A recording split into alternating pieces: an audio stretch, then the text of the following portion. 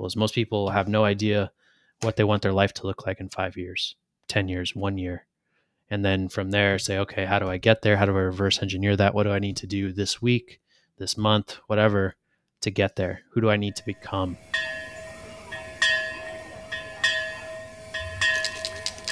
We'll work for podcast.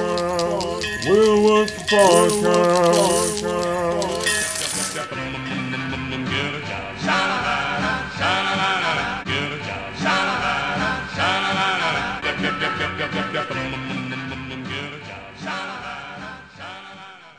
Well, welcome back, everybody.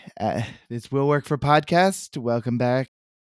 Off to a great start as always, and I am Daniel Thornton. As with me, finally, after last week, he's back, baby. It's Brendan Bolin. I thought you were going to say my name. Hi. well, I wasn't going to say your name. That's the dynamic. I say my name, you say your name. But yeah, we're back in action, dude. I have a perfect story for this podcast. Okay. Sure. So remember I told you last weekend about my buddy Brad that was going to do their second interview. Okay. Yeah, got the call back. Yeah. And this actually goes perfectly into our last interview with Ediana. You know how she was talking about how this is a job seeker's market? Yeah. So to negotiate if you have demands. Yeah. Right. Negotiate if you have demands. And it's all about the job seekers now. And I want to believe that so badly, but this story just is about a kick in the balls that is just, it makes you think that that's not true because. Oh, wait. So when we started, I thought we were about to talk like an uplifting empowerment story, but no. We're going to talk about how the man is still present. Oh no, the man is still on the necks of the people. That's what we're about to talk about. So essentially what happens is Brad has his second interview, right? They ask him to do an assignment, which is already, my thoughts on this. It's already really messed up. I hate when companies ask you to do assignments. It's something that is practical to what they were going to do. Oh, yeah. Yeah. So it's like, whatever, you do it. They give you also a limited time frame after being dragged for several weeks. And so all that happens and they're like, hey, great. We're going to get back to you soon and whatever. So time passes. And then this week they call him and say, they actually emailed him, but they email him and say, hey, you know what? We're getting a new CEO and might have to pause this process, even possibly rewind this process. So there's a new CEO coming on board, but then Brad finds out that the CEO isn't coming on board until December. So essentially at this point, what is this? It's unprofessional at the very least to say, oh, we need to pause this and possibly rewind, because rewind is even more unprofessional.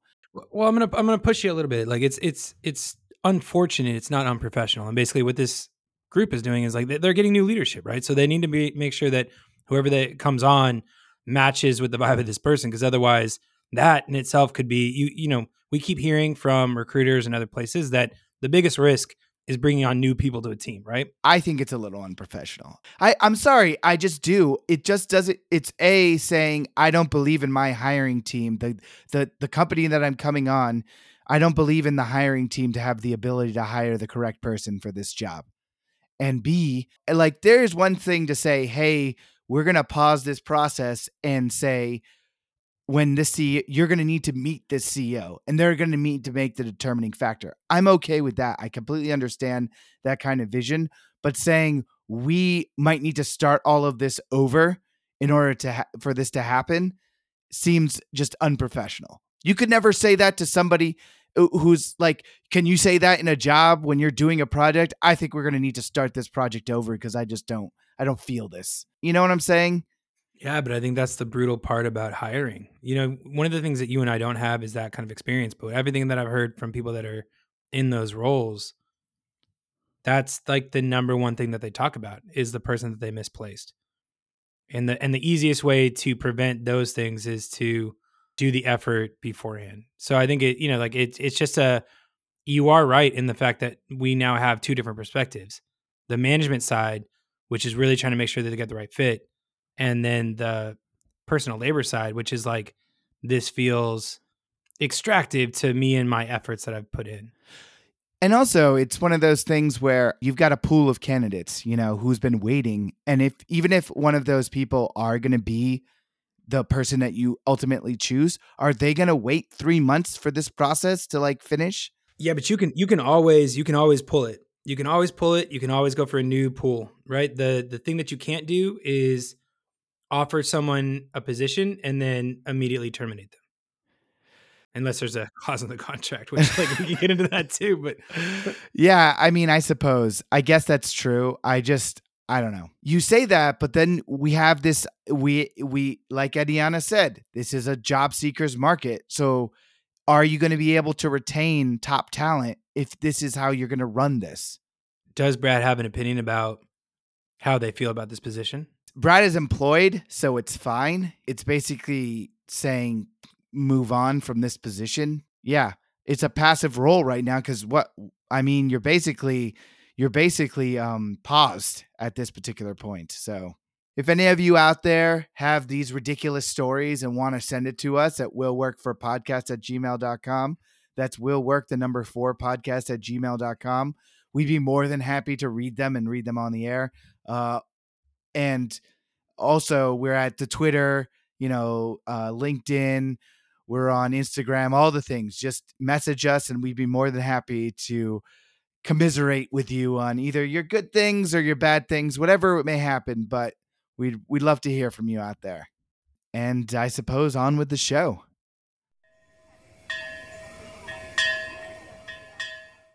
Hey, y'all, we're joined here today by Bradley Roth. Bradley has a background in digital marketing and has recently kind of pivoted more into the entrepreneurial space and coaching. So he runs a podcast called Not Most People, y'all can check out. And through that brand, just kind of launched a course about how to launch your own podcast, if that's something that interests you. But mainly, he's kind of looking at how to support leaders. And in specific, how to help them have healthier boundaries between their life at work and their relationships at home, and just kind of what that can look like, a reimagining of sorts of these professional lives that we've come to question, I think, in recent times. So, Bradley, thank you for being on with us. Yeah, thanks for having me on. So one of the themes that we're really digging into this season, especially, is on this idea of not just pivoting, but I think like redefining oneself and their professional roles. And so I'd be curious to hear a little bit about your own life story in terms of like what brought you to this space. Yeah, it's a very indirect path, I guess you could say. I've had my fair share of pivots. Initially, my background coming out of college and then for several years after was actually in the fitness industry. So I got a degree in strength and conditioning out in Connecticut, and then jumped into group training and personal training one-on-one I did that actually for about 5 years post college. And growing up, entrepreneurship, not even on my radar, didn't even know what that was. The only thing I knew growing up was that I didn't want to sit at a desk all day and work a 9 to 5. Other than that, I didn't really know. When I got to college, I said, well, I like working out. I like exercising. I grew up an athlete. That was kind of how I defined myself most of my life. And then I decided I'll jump into that. This seems cool. And I did. And it was awesome for a while. But the gym that I was at didn't really have a lot of turnover like a lot of gyms do. So even after 5 years when I left, I was still the newest coach on staff, which is almost unheard of for kind of a smaller CrossFit type gym. And so during that time, I started looking at other things outside of kind of training, and I got into network marketing for a little bit, like a lot of people, and then realized that's probably not the long-term solution for me. Also got my realtor's license, did real estate for a couple of years. That was also not for me, mainly because I realized that I wanted to travel. I wanted to live different places. So trying these different things. And then my fiance, she's my girlfriend at the time, but she's a nurse. And so we said, let's try the travel nursing thing. And she had her thing set right as a travel nurse, but I needed to figure out something that was a little bit more location independent. You know, during network marketing and real estate, I kind of had to start to develop some of these other skill sets that I was severely lacking in when it comes to time management, sales, marketing, all that kind of stuff. And so when I started to get into that and learn some of that because I had to, that kind of led to me discovering entrepreneurship and having your own business. And I'd built some Instagram pages up just kind of for fun on the side. And I said, well, I'm going to go into social media marketing for local businesses. And so I did that. I'd never been in a real business, never had any experience, didn't have a mentor, didn't have any backup plan, didn't have any savings. So I really just kind of jumped straight off the deep end. And I think part of that is because I was like way overly optimistic about how easy I thought it was to run a business. As I was doing this and I'm kind of struggling along at times, I still kind of had this feeling in my head that this isn't what I'm excited to do each day. Like this isn't what I'm meant for, quote unquote. And I stuck with it for a long time because the sunk cost fallacy, I didn't want to switch gears because I felt like I had to see it through or I was a failure and that sort of thing. But during this whole time, I developed like an intense interest in personal development. So I'm reading books, I'm learning about myself, I'm learning about how people think, how they operate. And so I kind of knew maybe a year or two ago for sure that where I wanted to be long term was more in like the coaching space. So for a while, I said, you know what, I'm going to see this marketing business through to when it gets successful, and then I'm going to sell it, and then I'm going to go into coaching and stuff I want to do, which really just led to a lot of fatigue because I found that work kind of drained me. And I got into this mastermind group, like entrepreneur mastermind group, and I found that a lot of people in there had podcasts, and I was like, oh wow, I didn't realize that a lot of people like me who aren't celebrities, who don't have massive followings, are podcasting. And so that kind of got me thinking, and then I went on a couple as a guest. The first one didn't go so great, but the second one went really well. And right after that episode, I said, you know what, I'm going to start a podcast. I launched that back in March, and quickly it became a pretty big part of my life in terms of I found myself spending more and more time on it. I was getting more positive feedback from that than I had from my marketing business, in a much longer period of time.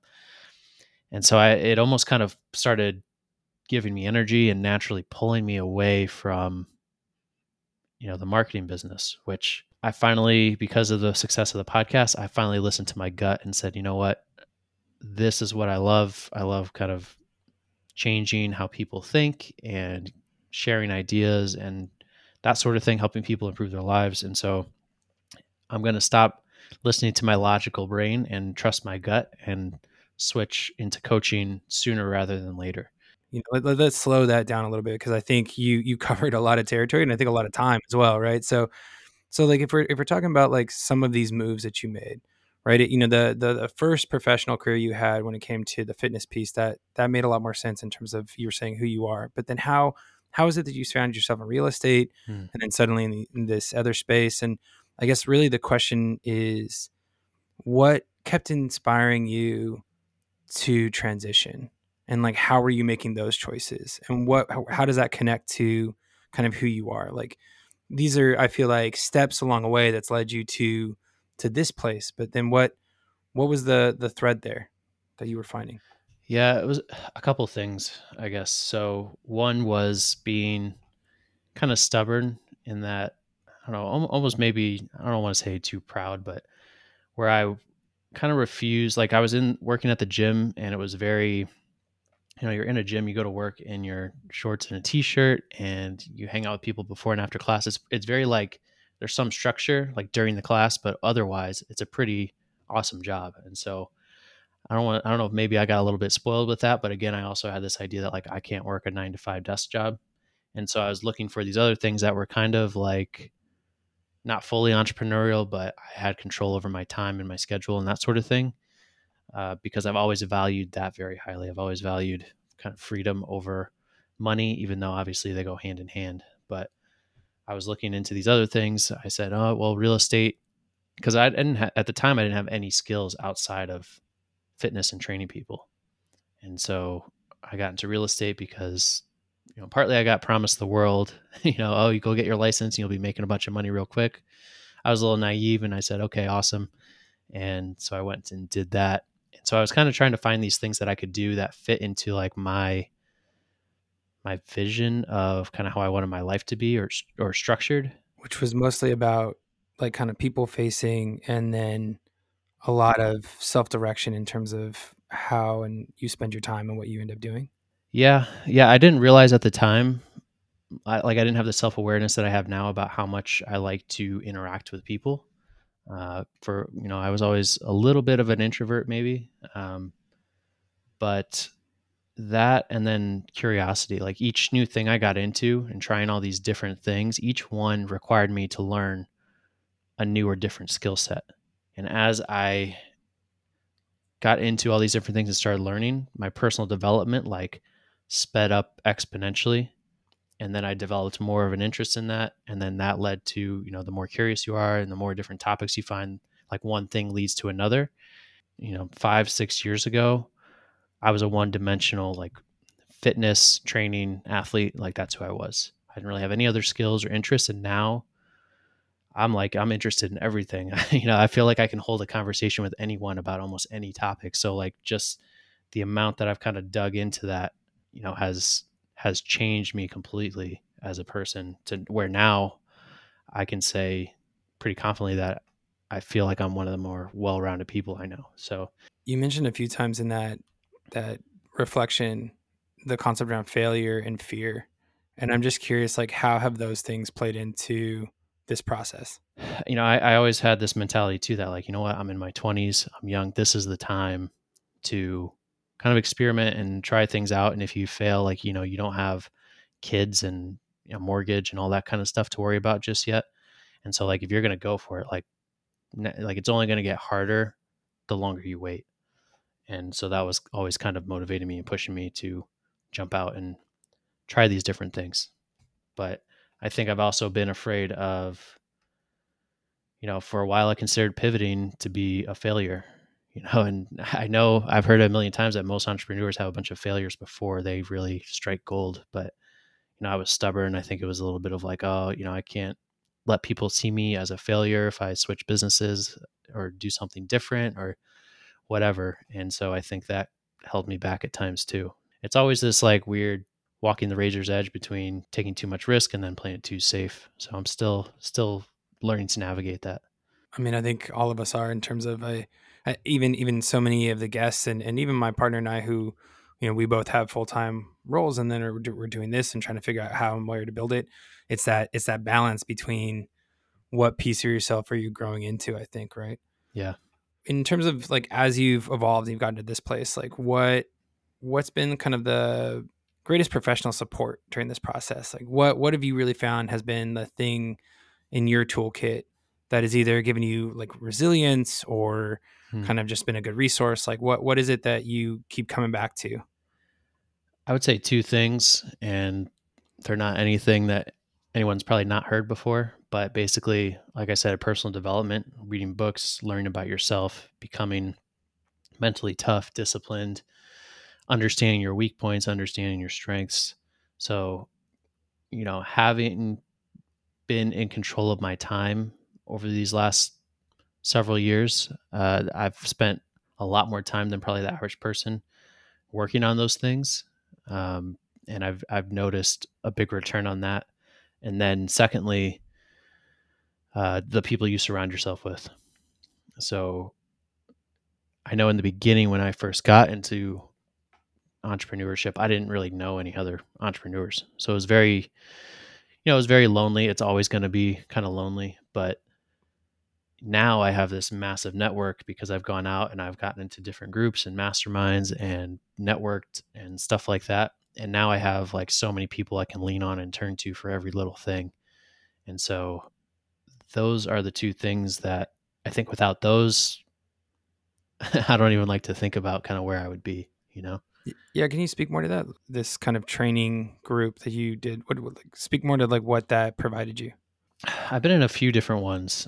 The first one I got into was like this small business kind of accelerator thing that I stumbled across that was put on by like the Better Business Bureau. And that was over a year and a half ago, actually. So I got into that, and we met every week. And so I got to know some other small business owners and entrepreneurs like locally, especially because like we had moved out across the country to Arizona 2.5 years ago and didn't know a single person out here. And so it's kind of been like starting over and meeting new people and building a new circle.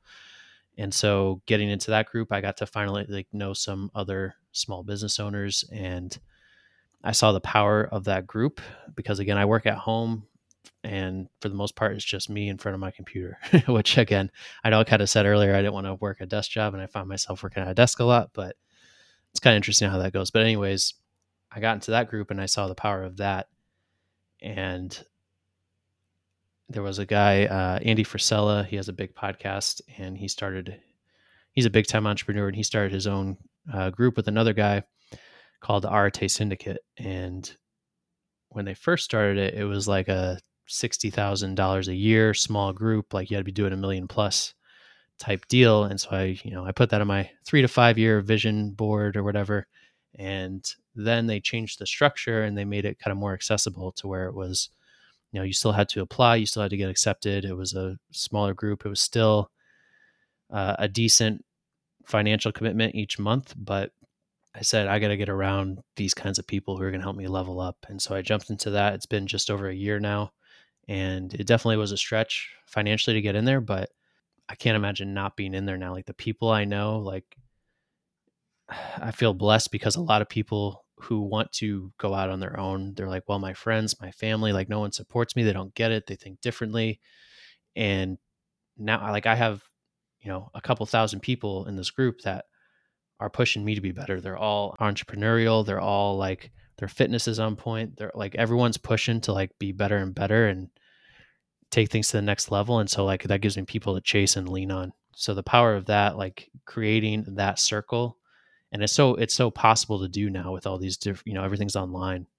So it's more accessible than ever to go and find that circle, especially if you're like, I want to do these things, but other people tell me I'm crazy leaving my job or I'm crazy starting this and that sort of thing. Like you need to get around people who are going to, obviously don't make you reckless, but are going to empower you towards where you want to go. Yeah, so it sounds like there's a lot of goal setting in that as well. Like, and for you, are you measuring your success based on just kind of financial growth, or is it on monthly listeners, on number of clients? Like, how are you kind of building that into this project? That's a great question. The last few months has been such a whirlwind that I probably haven't sat down and like revisited them. But I mean, definitely, financial is one thing, but I find that if you can focus on like helping, like how many people can you help, then the financial goals will take care of themselves. Whereas what I used to do is I'd make these purely financial goals and I'd think about the money, money, money. And that would kind of shift my focus to like the scarcity mindset. And I still deal with that definitely at times, but changing that focus and having goals to like, connect with a certain amount of people. Obviously with the podcast, I'm looking at downloads, I'm looking at feedback, are people getting value out of it? The course, are people buying the course? Right. And, also I've been very careful, it's easy when you're in entrepreneurship and you're like around these people and you're like, go, go, go, business, business, business, make a lot of money, to let other parts of your life slide, like your health and your relationships. And so I've been very careful to make sure I still measure those parts. I still have health goals. I still have, like, we have relationship goals that we talk about, lifestyle goals. And so money is one thing, it's easy to measure, but if you're just measuring that, then you're going to probably end up pretty miserable if you're tunnel vision towards that. Yeah, totally. So if someone is sitting there and like what you're sharing is resonating, like what's the first step? Like, how do you start to actualize this?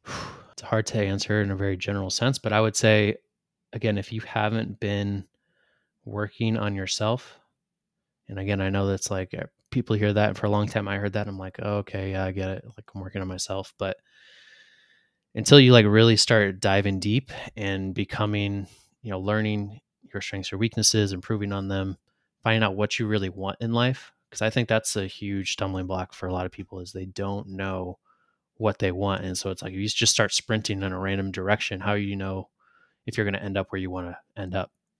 And so a lot of people struggle with that. A lot of people know what they don't want, and which, that's a good starting point, but finding out what you want first, like getting clear, because if you get in the car and start driving without a destination or a map, like how do you know if you're going to get to where you want to go? So unless you have those goals, unless you have those plans and you can reverse engineer it from that, you're kind of flying blind. So that would be step number one, I'd say, for most people. Is most people have no idea what they want their life to look like in 5 years, 10 years, 1 year. And then from there say, okay, how do I get there? How do I reverse engineer that? What do I need to do this week, this month, whatever, to get there? Who do I need to become? That's the number one question I would ask, is who do I need to become to get this life that I want? And how do I become that person? And then start to take action towards that. Personal development, start reaching out to other people who you feel are going to bring you closer to that person that you want to be. Again, create that circle. You don't have to cut off your friends or anything, but maybe if you're still hanging out with your high school friends, spend less time with them and go get involved with these big time players, these entrepreneurs, and that sort of thing. So, and again, it depends on what your goals are. If you don't want to be an entrepreneur, then maybe that's not really applicable, but get around people who are going to push you towards where you want to go and build that kind of, you can build your own support system. So get clear. I create, you can do vision boards. I like to do this thing called a 1-5-10 plan, where you take all these different areas of your life and you create kind of a vision board. You write down specifically where you want to be in different areas of your life in 10 years. And then you say, okay, in 5 years, where do I need to be halfway towards that? Now, where do I need to be a year from now? And then what do I need to do monthly? So just kind of work backwards from that vision. But until you start to dive deep into yourself and what you really want out of life, it's going to be really hard. Like a lot of people haven't done that internal work. And so if you go ask them, what do you want in the future? They're like, oh man, I really don't know. And that it's always going to evolve and change over time, but getting to know yourself and getting to know that vision, it's like, and get specific about it. Like what car you want to drive, what model, like where exactly you want to live, what countries do you want to travel to, how much do you want to be bringing in per month, who do you want your friends to be, how does your ideal day look, right? All these things, you can get real granular. Then you can start to visualize it, because visualization and goal setting doesn't work really well with broad generalities. So get specific, learn yourself, create that vision, and then everyone's path is going to be different in terms of how they're going to get there. Yeah, I appreciate that. That's really speaking to the concept and the power of intention, right? The more intention you can bring to these small moments kind of adds up and then helps create this bigger vision that you have for yourself in your life. Mm-hmm. I know that we're kind of coming close to time, but I did want to, people are listening to this and they're kind of resonating with kind of what you're doing and what you're bringing. Where can they find you? Yeah, so I would say anything podcast related, you can go to notmostpeople.net, which actually I'm finally doing the full official launch today. So you can check that out. You can find the course from there, the podcast, all that stuff. And then personally, honestly, the easiest way would be just on Instagram right now. So just at Bradley_Roth. Cool. Mm-hmm. All right. Well, Bradley, really thank you for your time and for sharing your story. We appreciate it. Yeah. Thank you so much for having me on. This was fun.